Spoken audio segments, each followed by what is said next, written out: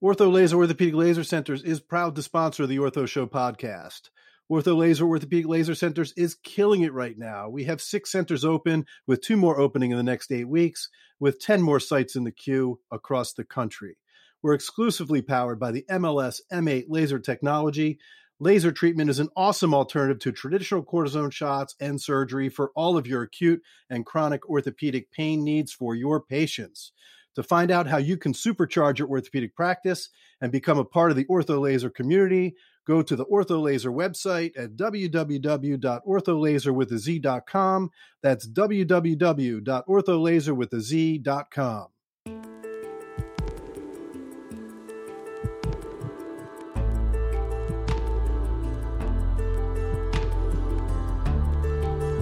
From medical media, this is the Ortho Show.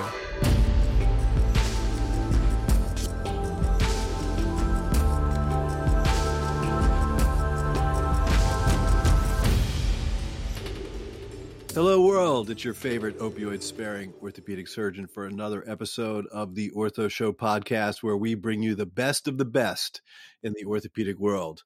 And we are starting today with Dr. Andrew Wickline, who's an orthopedic surgeon who specializes in joint replacement.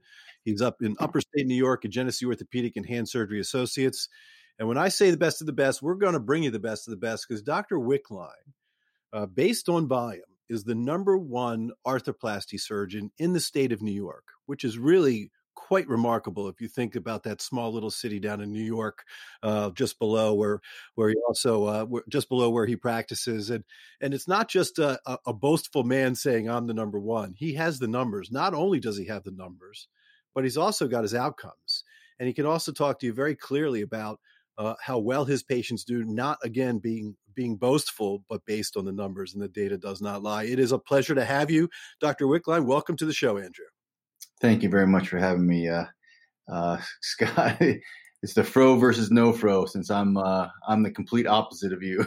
Yeah, we got another hair contrast here going on, but you got a nice full beard, so we like that. So we can maybe put the fro on top of the beard and be all good.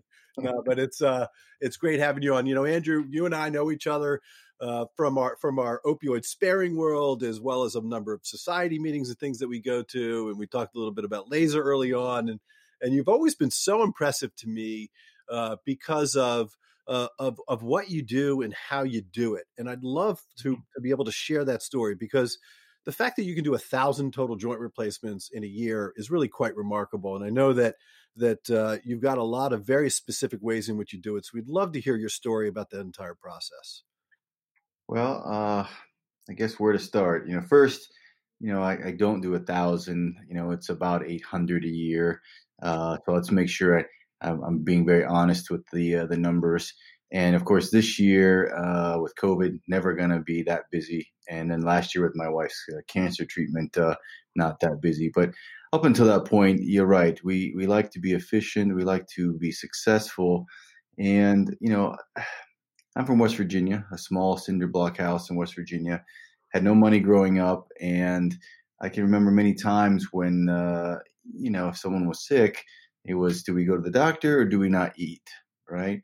And so I have a lot of different thoughts on this, and perhaps that's why I'm still in a very small practice rather than a very large practice with other surgeons. I really like price transparency, and I really like the thought process of really asking the patient, thinking of the patient as a customer, and I think that's where we see the success. Yeah, I mean, I think the patient experience is so important, and obviously, patients do the talking, and it's not like you just sort of say, "Hey, I'm really famous, and I did this in a fellowship, and I did that," and people are going to come to you. It's really about, they go to church, they go to work, and they talk about their experience, and what does that experience mean? It means, are you happy with the result of your hip? Did you have to get readmitted to the hospital? Was there, are there infections? And if all those things, they don't really count that, but the people say, look, I did this thing. Dr. Wickline told me what was going to happen. That's what happened. And I'm doing great. And then they tell everybody else. And that's a lot. I think a word of mouth is super important. So, I mean, let's talk about, I really want to get some sort of the nuts and bolts of how you have your efficiency. And I know you well. I mean, you don't make decisions based on, well, we'll try this or not. I mean, you literally will try something new, and you'll decide, if it's beneficial to the patient, how much time does it take, and then you'll do a thorough analysis about the data as well. So let's just roll down here. How many rooms do you run typically on a day when you're operating? So at the hospital, I'm very privileged by working in an area that no one else wants to work. I get 3 rooms on my hospital days. In my surgery center, I have 2 rooms, and it's definitely less efficient. In general, from the minute I say hello to a patient and sign the leg and sign the paperwork, it's about 32 minutes from that point to when I can drop a knife and really get that patient on the road to recovery. And so I really look at those numbers. And so when you look at 32 minutes to prep and drape and do anesthesia, that's the amount of time it takes to do the hip replacement or to do the knee replacement. And then you have to look on the back side of it. How long does it take for the patient to have the wound closed? How long does it take for the patient to wake up, to turn the room over, for the staff to get a break, to get a drink? And again, it's another 30 minutes or so. And so in general, it works in a very choreographed fashion. My staff are very happy. They know exactly what to expect. Like you said, I try not to do things differently every time. We try to, there's always, you have to have some room for patient characteristics. But in general, as you know, most of the steps are the same over and over again. Yeah, no, you're absolutely right. So you must be pretty demanding on your anesthesia partners as well, right? I mean, if you're going to sit in there, and if you could do a total knee replacement in 32 minutes, and it takes the anesthesiologist 40 minutes to do a spinal, that ain't going to fly, right? So you're specific about who you work with? Well, I am fortunate that because I'm, how most surgeons tell you, they tell the anesthesiologist, oh, I'm going to get this done in a half an hour, and it's really, 2 hours. I'm very clear to the my anesthesia staff how much time it's going to take, and I'm generally within 4 minutes every single time from start to finish. And if they see that consistency, then the anesthesiologists that want to be home at a regular time also want to come to your room, because you're not making up stories. This is my time. It's not hard to do. You just put a stopwatch in your room, but most guys can't figure that out. No, I think it's fascinating because, that we share. I do. Again, I always joke around. I do a sports total knee. That's what my partner says, who's fellowship trained in arthroplasty. Siggy, you're doing a sports total knee. I'm like, yeah, that's fine, but my components are in between 20 and 25 minutes. I mean, and we're really good, for the most part, unless there's deformity. But I don't do a lot of deformity anyway. I usually give that to my partner that does the more difficult cases. But I think that if you're efficient and these moves are made routinely, and if you're doing 800 cases a year, your eye is amazingly able to identify your balance, your technique, and all those things. You're not skipping steps. You're just efficient with your steps. I don't like to ever be called a quick surgeon. I like to be an efficient surgeon. That's right? correct. There's no reason, Lester Borden said it best, speed comes just through repetition. And you're right. When you're trying to do something, just like with racing, when you try to go faster, you end up slower. When you just try to hit your marks every single time, suddenly that was your fastest lap. And it's no different in the operating room. And I think the real key that I find is that surgeons need to go and operate with other surgeons. When we do residency, what do? We operate with 50, 60, maybe even 100 different surgeons during that 5 or 6 year period of residency and fellowship. And then immediately we get out and we never operate with another surgeon again, or very rarely. And I kind of looked at things differently. Every quarter I operate with someone new. I ask at every meeting, I'll go and find the reps and I'll say, who's the most amazing surgeon in your town? And, almost always they have a name for you. And then I'll call that person and say, I want to go operate with you. Can I come in and learn something from you? And that really has led to my success. It's really on the job training, and it's not going to meetings. If going to meetings was a way to become an amazing surgeon, then 5 years of residency would just be going to a one long, lecture hall. Yeah, that's brilliant. I got to say that takes a it takes some courage to be able to say that you want to learn something new from someone else. And we don't hear that a lot. And that's actually the first time I've heard a skilled master surgeon saying that he wants to go around and work with other surgeons. I've done that to learn new operations. We've had a few of our friends on that was decided where we're going to try something new and different. But I can't say that I've gone to watch Freddie Fu do an ACL. It would be a really neat experience. And I think that's, so are you still doing that? Is that routine for you, or obviously not in COVID, but Every quarter I try to operate with someone new. It's that's absolutely the most profound difference in my practice is learning from my colleagues. Interestingly, when I go now, I think that the surgeon that I visit actually comes away with something as well, right? Yeah. But honestly, Tiger Woods, he's a great golfer. Does he have a pro that helps him? He's got 3 pros, right? How about F1 drivers? Lewis Hamilton, he's got pros that help him. He's at the top of F1, 7 championships. He still has someone coaching him. So, for us to be so naive, or perhaps maybe there's a better word than that, but I'll be nice. For us to think that we're always the best and that we're the best the minute we come out of fellowship, that's wrong. I'm from West Virginia. My whole life I was told I was second best, so I'm always afraid that someone's coming up to be better than me. And I think that's unfortunately it's a positive and a negative, right? No, but you're being honest, man. I mean, that's great. I mean, it drives you, whatever that process in your childhood and who made you as a personality. It drives you to do great. And what are you doing? I mean, at the end of the day, you're helping to heal people, right? And when you take that extra time to make yourself better, you're probably not learning how to do a better femoral cut, on the end of the distal femur, but you can certainly watch the processes about how the patients are moving around and what type of regional anesthetic people are doing. And, are there efficiencies? Can you go from 32 minutes down to 28 minutes on your next lap? Things like that you take away. But every single time I've ever gone and done an observation with another surgeon, or if I've had people in, we always take away as much as we give. I mean, that exchange of ideas, you are absolutely dead on. And it looks like these society meetings aren't happening anytime soon anyway. So, it's going to be even more important for us to exchange ideas and have these types of conversations. Yeah, it frustrates me that we can't get CME for that because there's no incentive for surgeons to do that.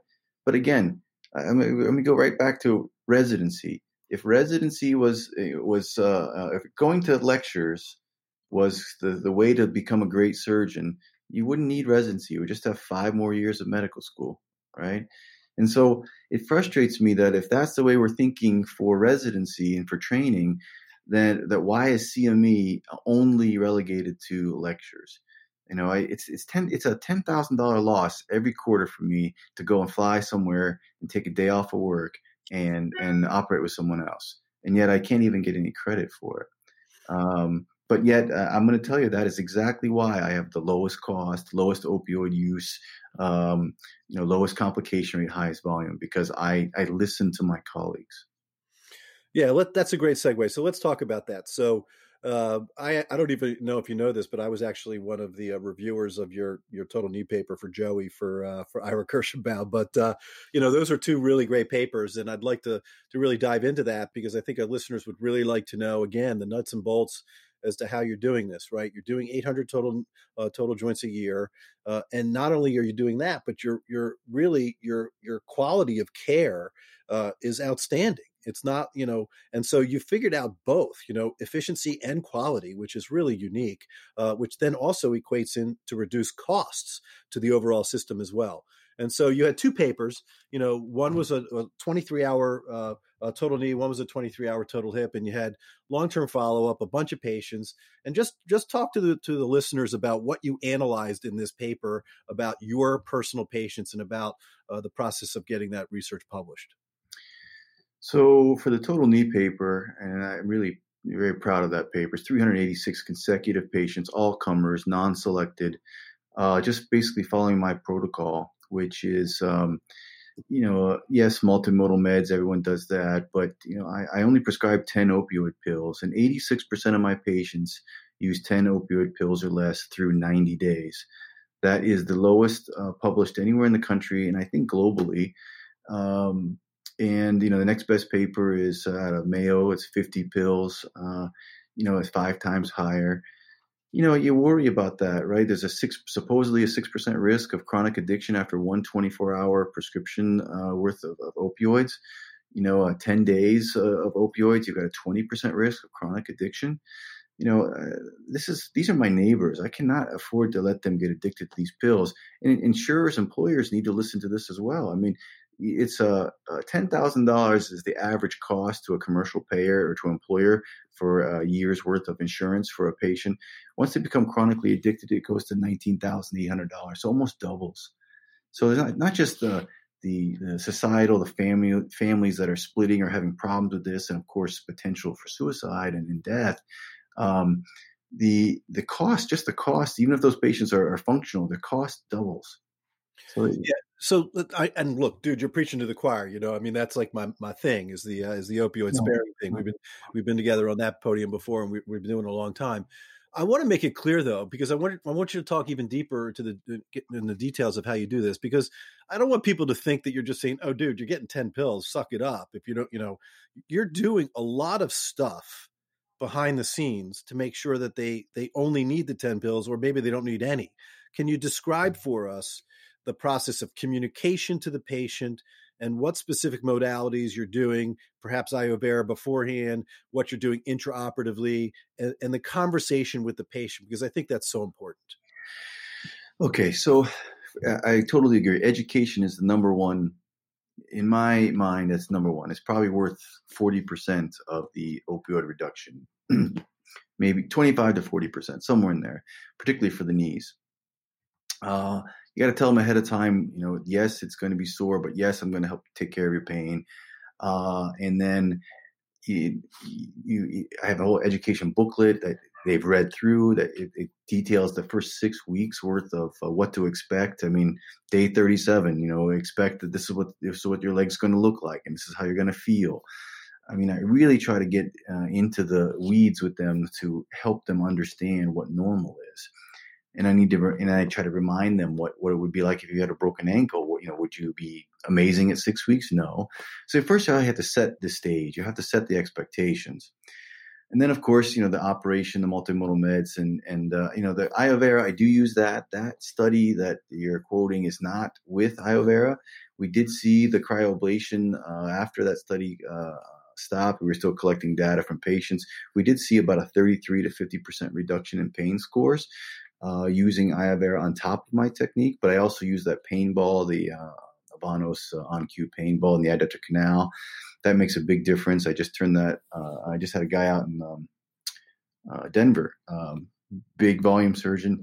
This is the first he had heard of it. He just started using it. He said, "Andrew, night and day difference, night and day for patients." And his cash pay patients, I have a cash pay program just like he does. His cash pay patients actually pay $500 for a second pain ball so that they have less pain. So it clearly makes a difference. So you have to get over that 72-hour window as number one. And then number two, I do something completely different, I think, than the majority of surgeons. I don't send my patients to therapy. I think therapy can be helpful for those patients who are recalcitrant or just don't understand. But in general, at least in my area, therapy is a 90-minute torture session. And when you listen to patients, when you ask them at 6 weeks, when do you want to do your next knee? What can I do better? They say, "I'm never doing that next knee, Dr. Wickline. I like it now, but the last 6 weeks were torture. I hated going to therapy. They pushed me. They sat on my knee. I cried. I screamed. And, if you could make therapy go away, yeah, you can do my other knee." And so that's what I did. I created my own protocol for the first 6 weeks. It's at-home exercise. And I really think that's where and it's ice and elevation, 40 minutes of ice and elevation the first 10 to 14 days, just like you would do for an ankle fracture, just like you would do for tibial plateau fracture. We don't torture those patients. We just let them ice and elevate, right? So I know I'm listening to everybody else. They're all saying, "All right, what's going on with this Wickline guy? He's doing total knees on people. He's not giving them any pain pills, and he's not having them go to physical therapy. And his results are getting better, and he's happier, and the patients are happier." You got to admit, it sounds a little funny. 5 years ago, I mentioned this at AUKUS that I was doing this, and people laughed me out of the room. Last year at AUKUS, 2019, from the podium, finally, there was one of the surgeons stated that aggressive therapy may no longer be the most appropriate post-op protocol. So do you give your patients videos? Is there just a paper-based program? Because there's a lot of new, home PT sort of processes that have been rolling out, especially in the setting of the pandemic. Certainly. I looked into doing a remote device, and it was $300,000 to do this 8 years ago, just to get into beta testing, and it seemed like a lot of money for me to take some risks that way. So I just created a value method, which is simple video, one video. It's about 5 minutes. The patients watch. There's 4 exercises. You bend the knee, you straighten the knee passively. You do some ankle pumps, and you walk once an hour. And that's all you have to do. I do think that maybe doing a little heel hang, we've just instituted that to help for some of those patients to get in those last 5 degrees can help. But it's a simple video, and there's a book with the little check boxes every hour. You do it 12 to 14 times a day for the first 10 to 14 days. Yes, it's monotonous, but be honest, that's what we all think patients are doing, right? When we send them to the therapist, we assume that the therapist is giving them all these exercises to do at home, and they are, and the patients pick the ones that hurt the least. And guess what? The bending and the straightening are the ones that hurt a lot, so they don't do that. So they walk more. They do the things that don't help them, and they come back and they're happy with themselves because they did 80% of what the therapist told them to do, but it was the 20% that they needed to do that didn't get accomplished, and that's why you're manipulating those patients. Yeah. So, and we learned that too for CPM, right? I mean, when we were all done our training, everybody's like, "Oh, you're getting to CPM." And so what would they do? They'd sit around in the CPM machine, for 6 to 8 hours a day. But we've got studies now that clearly show if you get up and walk around during that time period, your range of motion is as good, if not better, than when you're just sitting around in CPM. And I think there's some truth to that. Essentially, what I'm doing is a CPM for 5 minutes an hour, but the CPM can only get you to about 90 degrees maximum. You have to get over that 90, 95 degree number, because that's when the quad starts losing some of its strength and effectiveness to prevent the bend, right? And so, the CPM doesn't ever really get you to that number that you need. But patients think they're doing the right thing. So I have patients just sit in the chair. You can go to my website, see my exercises. That's andrewwicklinemd.com. At the very top, it says exercises. You can watch my silly little 4 or 5 minute video, and that's all my patients do. And so 2 questions. Are you using cryotherapy other than just saying using ice, or are you using some elaborate brace or cryotherapy device? Again, I like value, and it's hard for me to see value in some of these, $2,700 machines that supply cooling. For years I've just used the 2 ice sleeves inside a cloth device, and then they've got 2 more in the freezer. And sometimes patients will, tell me they wish they had something a little different. But I would say maybe 2% of the time, patients, say I opted for something different, like like a cryo cuff type device, aircast type device, or whatever. There is some data, and there have been some cases where case reports where patients have sued for frostbite. So I'm a little concerned about that. I do think the market, I think there's potential to improve what we're doing, but again, from a value standpoint, if someone's paying cash, I have a cash basis. I want patients to say I'm getting good value for my money. So I know you keep track of everything. So what's your manipulation rate after total knee replacement? It's 2.2%. What's the national average? 4%. Shocking that you knew those answers, Andrew. It's like, oh, you are the numbers man. So one of the things that that really is sort of not controversial, but it's definitely out there within the total joint world at this point is, robots. We had Corey Callandine on last week, who's a big Mako guy. He does a ton of joints down in Tennessee as well. What's your thoughts on robots? And do you see that if there's going to be a role in the future, are you interested, or are you one of these guys that say, I've been doing this, my brain works well, I know what I'm doing, I'm going to stay with what I got? Well, I've had a kind of change. Again, just like therapy, right? It's the convention is you must go to therapy, and then I listened to patients. They said I hate therapy, so I went against convention, and it found that it was better. I have computer navigation experience for 16 years.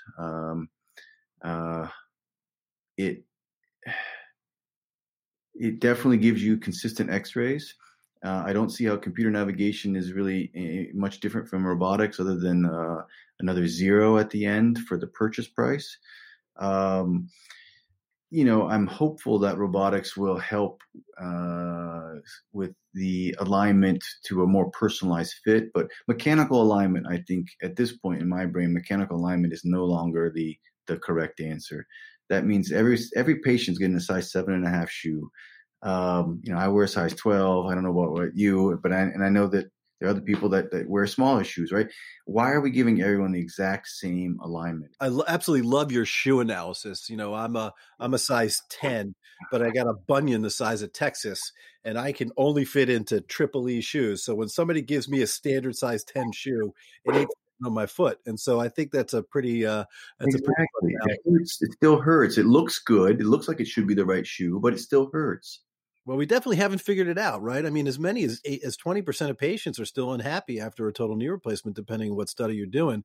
Hips, we're doing a lot better as far as, patient-reported outcomes. So it's an interesting fact. I think that's food for thought, and definitely we should revisit that in the future. So one of the other things before we finish that you are really passionate about, which I'm not sure that everybody knows, is that you love to actually race cars. And what I mean is you get on a track and you're out there racing cars. I mean, I'm a car lover. I mean, you're either a car guy or you're not, but my partners make fun of me. They tell me I change my cars like my underwear, but I know that I've seen some of your pictures, some pictures behind you there that I can look over and see. So just give us a couple minutes about your passion for racing and the similarities or the differences between that and your orthopedic world.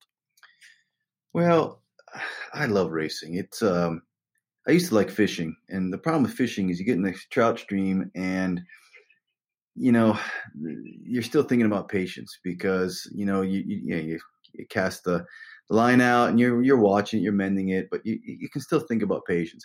When you're doing 140 miles an hour and then having to lower it down to 74 miles an hour, because that's the absolute fastest that this car can get through that corner. And you need to time it just right and be literally on the same 1 inch of pavement every single time. That you cannot think about patience. So it's an opportunity for me to turn my brain off, which I find it just challenging. I worry about people sometimes too much, and I need a mental break from that. So racing really helps do that. I love the fact that there's a bunch, just like I said earlier. You race against other people, and at the end of the day, every surgeon should have a report card, and I want to know where I stand with my peers. And if someone's doing better than me, just like at the end of racing, I can go over and say, "How did you do that in turn 10? How were you faster than me?" He shows me because he wants me to push him as well, and it's a real great camaraderie. But at the same time, for patients, the benefit is of us competing is better patient care. So I would love to see a physician report card, because I want to know who's better than me, so I can go visit. Show me what you're doing. I want to know. Please, anybody who reads my papers, if you're doing something better than me, please reach out to me via LinkedIn so I can come visit. I really want to know what you're doing so that I can bring it back to my little town of Utica, New York. Yeah, that's awesome. Andrew, your story is remarkable. We really want to thank you for your time in sharing your story with us. Here at the Ortho Show, we pride ourselves in that we bring the best of the best in the orthopedic world, and you really are achieving greatness, and you're trying to help as many people as you can, even beyond the scope of your personal practice, by being able to really show your data. The numbers do not lie, and so we greatly appreciate your efforts. I'm really surprised to be here. I'm just a boy from West Virginia. My grandmother would be real proud. Let me tell you that. So I really appreciate it, Scott. Thank you for having me. And I really like that you do these kind of podcasts. It really helps, I think, get the word out, and I can hear from other people what they're thinking. There's lots of stuff we could be doing better, but I guess that's for next show. Yeah, man. Well, that's exactly what we're trying to do here, man, is talk about the remarkable stories of individual orthopedic surgeons and their contributions. So it's been a pleasure having you on. This is Dr. Scott Sigman, #FollowTheFro, host of the Ortho Show. Till next time.